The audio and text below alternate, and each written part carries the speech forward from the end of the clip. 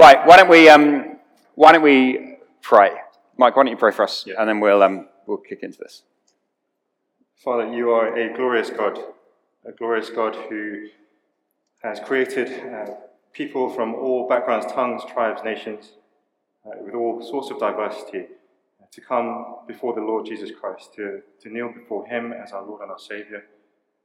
Father, just hearing the story of the Globe Church and where we're at now, Father, we pray that this day would be God glorifying and God honouring in the way we talk about this and share this as we look to your word, as we listen to one another.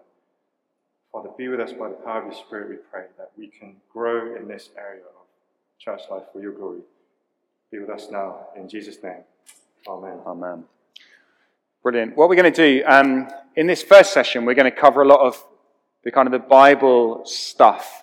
So I think quite a lot of this stuff that we cover is going to be quite familiar perhaps to some of you, quite new to some of you. That's fine. But I hope as we go through that we're convinced as a church, right, that it's the Bible that is the way that God speaks to us, and it's the Bible is the means by which God repairs his temple. We don't do that any other way. So we listen to God's voice.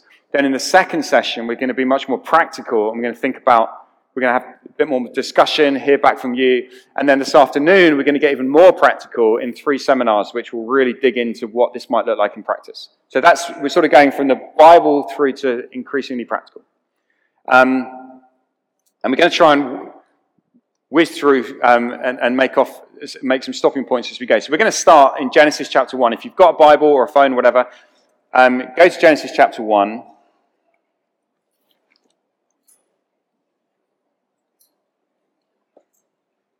And if you want a kind of heading for this first section, we're going to have 4 headings as we go through. If you want a heading for the first section, it's really humanity's purpose. Right, what is humanity supposed to be? Let's at least get that clear.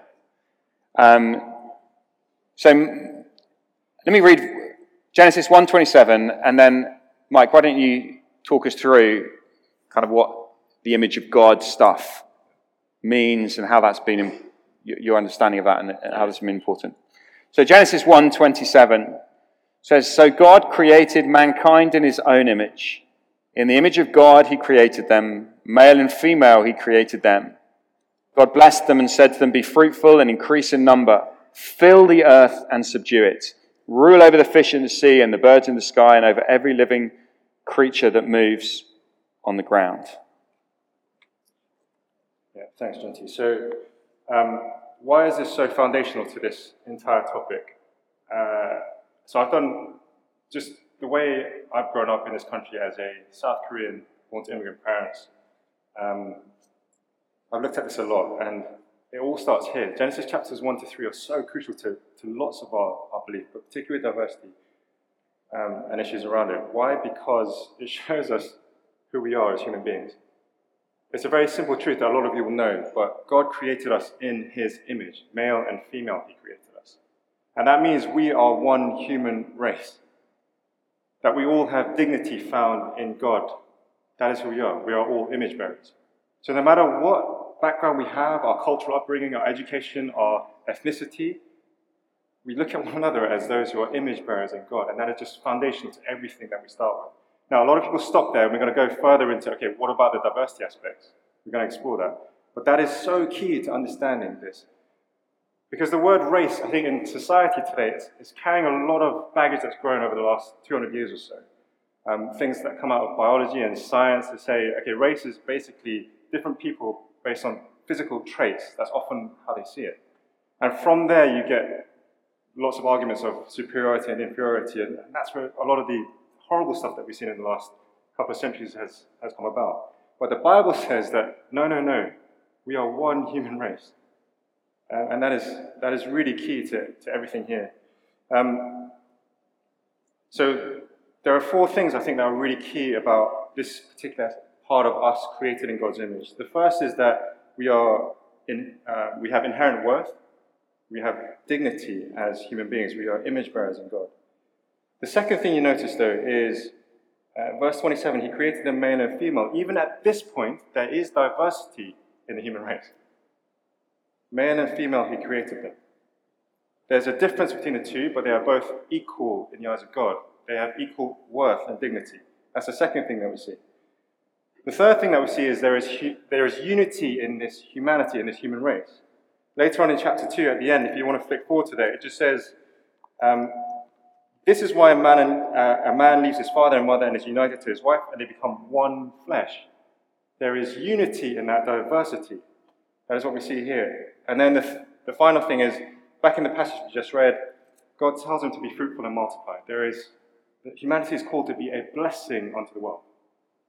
So those are 4 key foundations to everything about us as human beings. We are created in his image. We are created diverse. We are created to be united. We are created to be a blessing. And then, of course, the fall comes and that shatters everything. So just can I just pick up on the race thing? So you talk about the human race. So would you not use the word race to talk about different races? I've moved away from that. The reason being, because of the way the world uses that word, and because of the baggage that comes with it, I tend to veer towards ethnicity. That's actually a Bible word.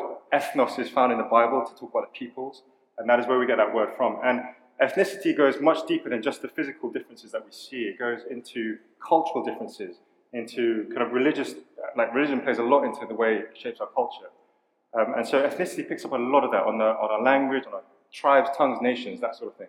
So I much tend towards ethnicity rather than race. But really helpful idea that there's one human race who are different peoples, different ethnicities. Yeah, great. Yeah. Okay, so that's the beautiful picture. It's obviously shattered by humanity rebelling against God, and that unity is broken, even between the man and the woman, and suddenly division enters the world. Yeah. And as you race through, and so I'm going to race us through this bit.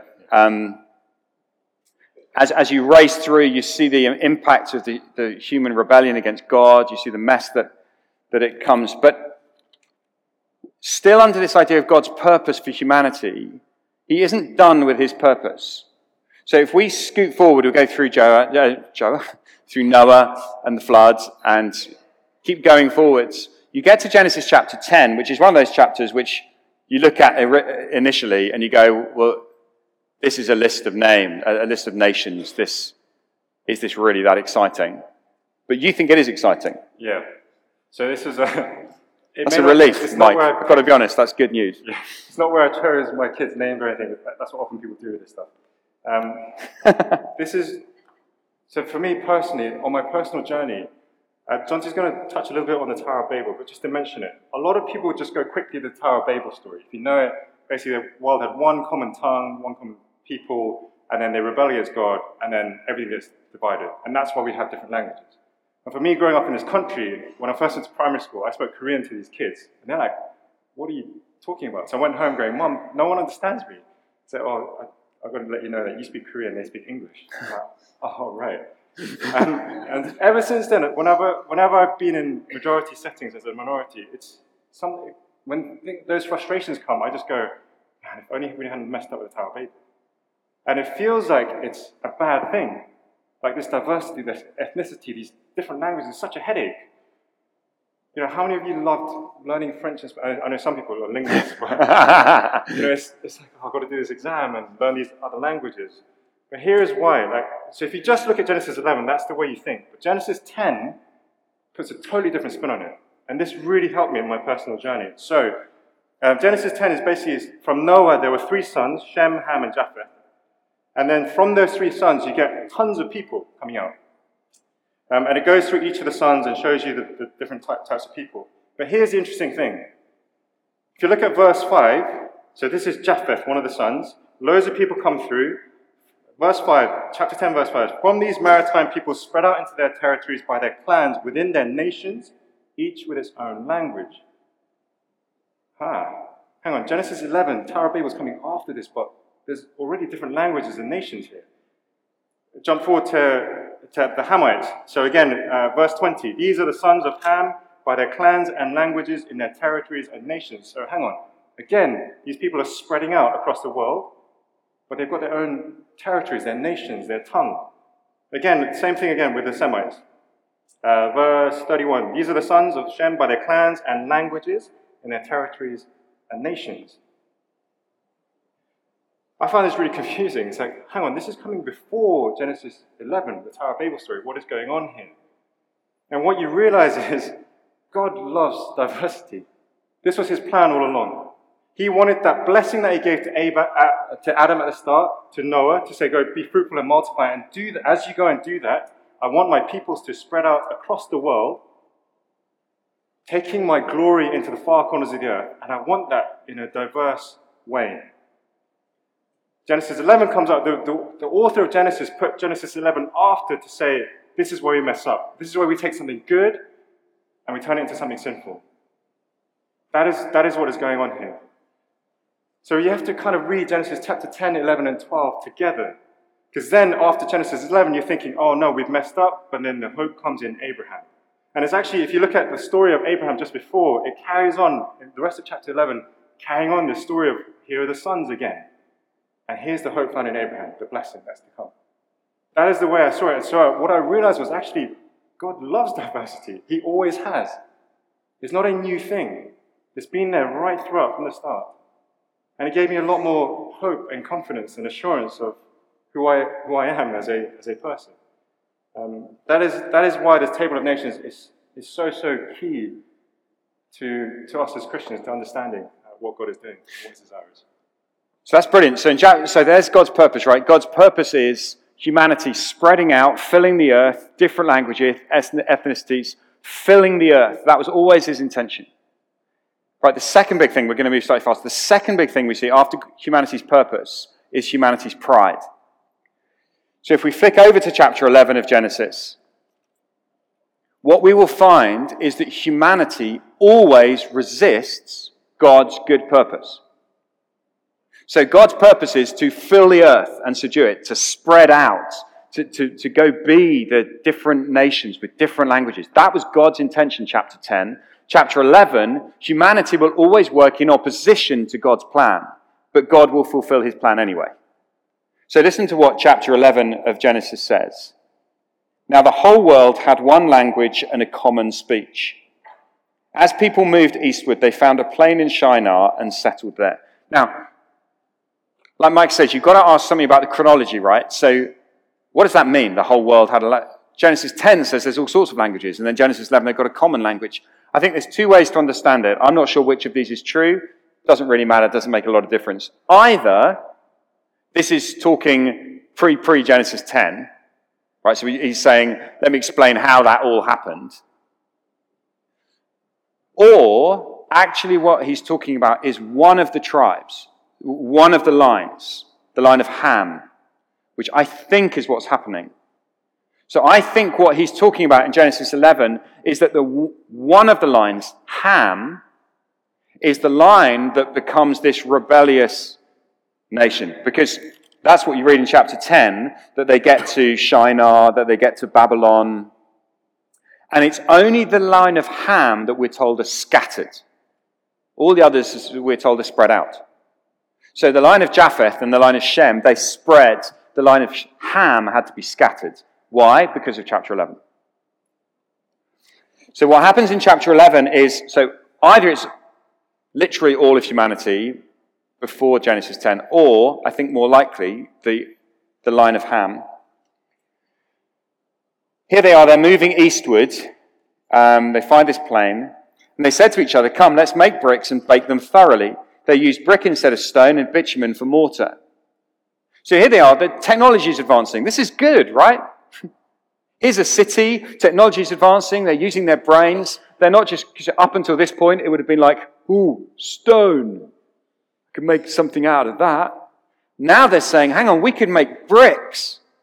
And so they make bricks and they bake them thoroughly, and they're being creative and they're being Ooh. The heating's gone off. They're taking initiative and they're making progress, right? You see the city's making progress. But look what happens. Then they said, come, let us build ourselves a city with a tower that reaches to the heavens, so that we may make a name for ourselves. Otherwise we'll be scattered over the face of the whole earth. So here is this great people who have one language, a common speech. They say, let's all just stay together. And we say, that's wonderful. Isn't that lovely? Isn't that what humanity so often thinks we should be doing? Let's have one language, one speech. Let's gather together. But that wasn't God's intention. That was never what humanity was supposed to do. That's humanity's pride resisting God and saying, no, we'll do it our way. And we think it'd be better if we all stayed together and we were one with one language, one speech. And they make a name for themselves. So they build this tower up to heaven. And then verse 5 is one of the most devastating verses to human pride in the whole Bible. But the Lord came down to see the city and the tower that the people were building. And you've probably heard me say this before because I love this. Here they are building a tower up to heaven. And God in heaven says, they're building something down there, but it is very small. I can't see what it is. Can you see what it is? I can't see what it is. Let's go down and have a look. Come on, let's go down. They go down. Oh, look, it's a tower. Oh, how sweet. They've made a tower. Right? It's pathetic. It's ridiculous. Humanity's pride. And the result, the punishment on humanity, is that they are scattered. And Mike thinks this is important because he told me. The punishment of Babel is not that there are different languages. Is this right? Yeah. The punishment of Babel is not that there are different languages. The punishment of Babel is that there is confusion. You see, the different languages was always meant to be God's intention. It's the confusion and the hostility and the division that comes because of those languages. And so they're scattered over the face of the whole earth, which was always God's intention to spread out, but humanity resisted, and so God scattered them. But the judgment is the confusion. Anyway, we need to scoot along faster. Yeah. So where we go? So we've got humanity's purpose, humanity's pride, and then humanity's recreation. Yeah. We're skipping a lot now. How much time do we have? Not very much. A really quick note, just on the curse on Ham. Who's ever heard of this curse of Ham? Curse on Ham? Has anyone ever heard this? A few people might have done. I'm just going to touch on this really briefly because it's really important. If you've ever spoken to black brothers or sisters who are Christians, this is a massive issue for them. Because a lot of people would argue that the curse of Ham is why Afro-Caribbeans are inferior. This is often where they go to. So for us, we might not be aware of this because it's just not in our world. But if you talk to them, this is a huge issue for them. And it's to be clear that in chapter 9, God curses Canaan and not Ham. So the argument goes that Ham had 4 sons. One of them was Cush, who is traditionally known as being black. And then Egypt, obviously northern Africa, and that's why the curse flows through there. But actually it's Canaan who's cursed, who we know later on in the Bible is great resistance to the people of God. So it's a totally different issue from what we're seeing. But that is where things like the Atlantic slave trade flow out from.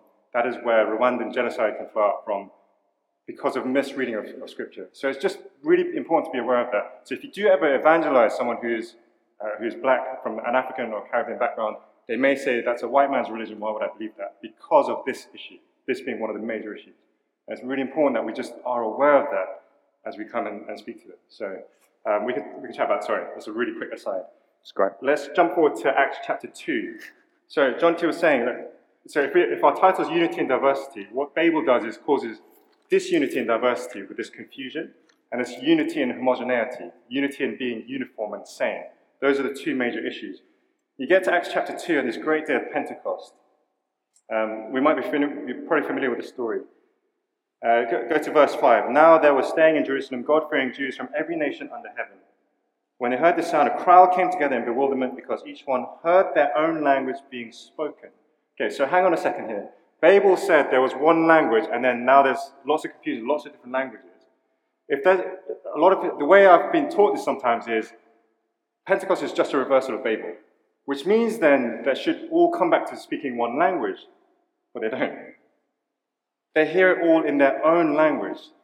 one language is the Spirit of Christ, what he speaks about the gospel of Jesus, but it's all heard in their own diverse languages and tongues. So it's not just a reversal of Babel, it's much more nuanced than that, it's much deeper and richer than that. This is God's continuation of his diverse spreading out, being fulfilled through Pentecost. And so these people, the verse 8 and onwards, you hear, then how is it that each of us hears him in our own native language? And then you've got a list of people. Again, lots of studies have been done here to say this reflects a lot of Acts chapter 10. Those people groups spreading out. Genesis chapter 10, sorry. And this is reflecting that in the way they spread out. And we hear them declaring the wonders of God in their own tongue. And that is what I realized was Pentecost was exactly that. It was redoing that disunity in diversity, that uniformity in the unity in uniformity. That is what it was reversing. It's not to say diversity is bad and this is what God is doing in reversing Babel. He's saying, no, diversity is a good thing, and this is how I'm enriching it, by dealing with sin at the heart of humanity, not dealing with the issues of ethno-diversity and whatnot. And this is a huge step in, and that's how we understand the rest of the New Testament. That is why we see Jew and Gentile in churches together, trying to figure those issues out. How do we get together as one people, one body of Christ? That is a major thing that we pick up throughout the rest of the New Testament. And it gives us hope into the future. Yeah, so I guess we now live in the time, the crossover time, when we live in a time when the confusion of Babel still exists to some extent, but also the recreation of Pentecost, taking us back to Genesis 10, is being formed in us. And so you have this double thing. You have the confusion of Babel and the recreation of Pentecost happening within the church. That's why it's hard. Right? That's why it's painful. That's why we still get confused. That's why we still hurt each other. That's why we still need to listen to each other. That's why we still get it wrong, because we live in this crossover time. Until the final day, which is humanity's glory. It's the fourth point. It will take me about 30 seconds because it's just so glorious, but it's so simple. In Revelation 7, if you've ever looked at any of this stuff, you'll know this. But there's no other place really to see the glory of humanity so finally completed.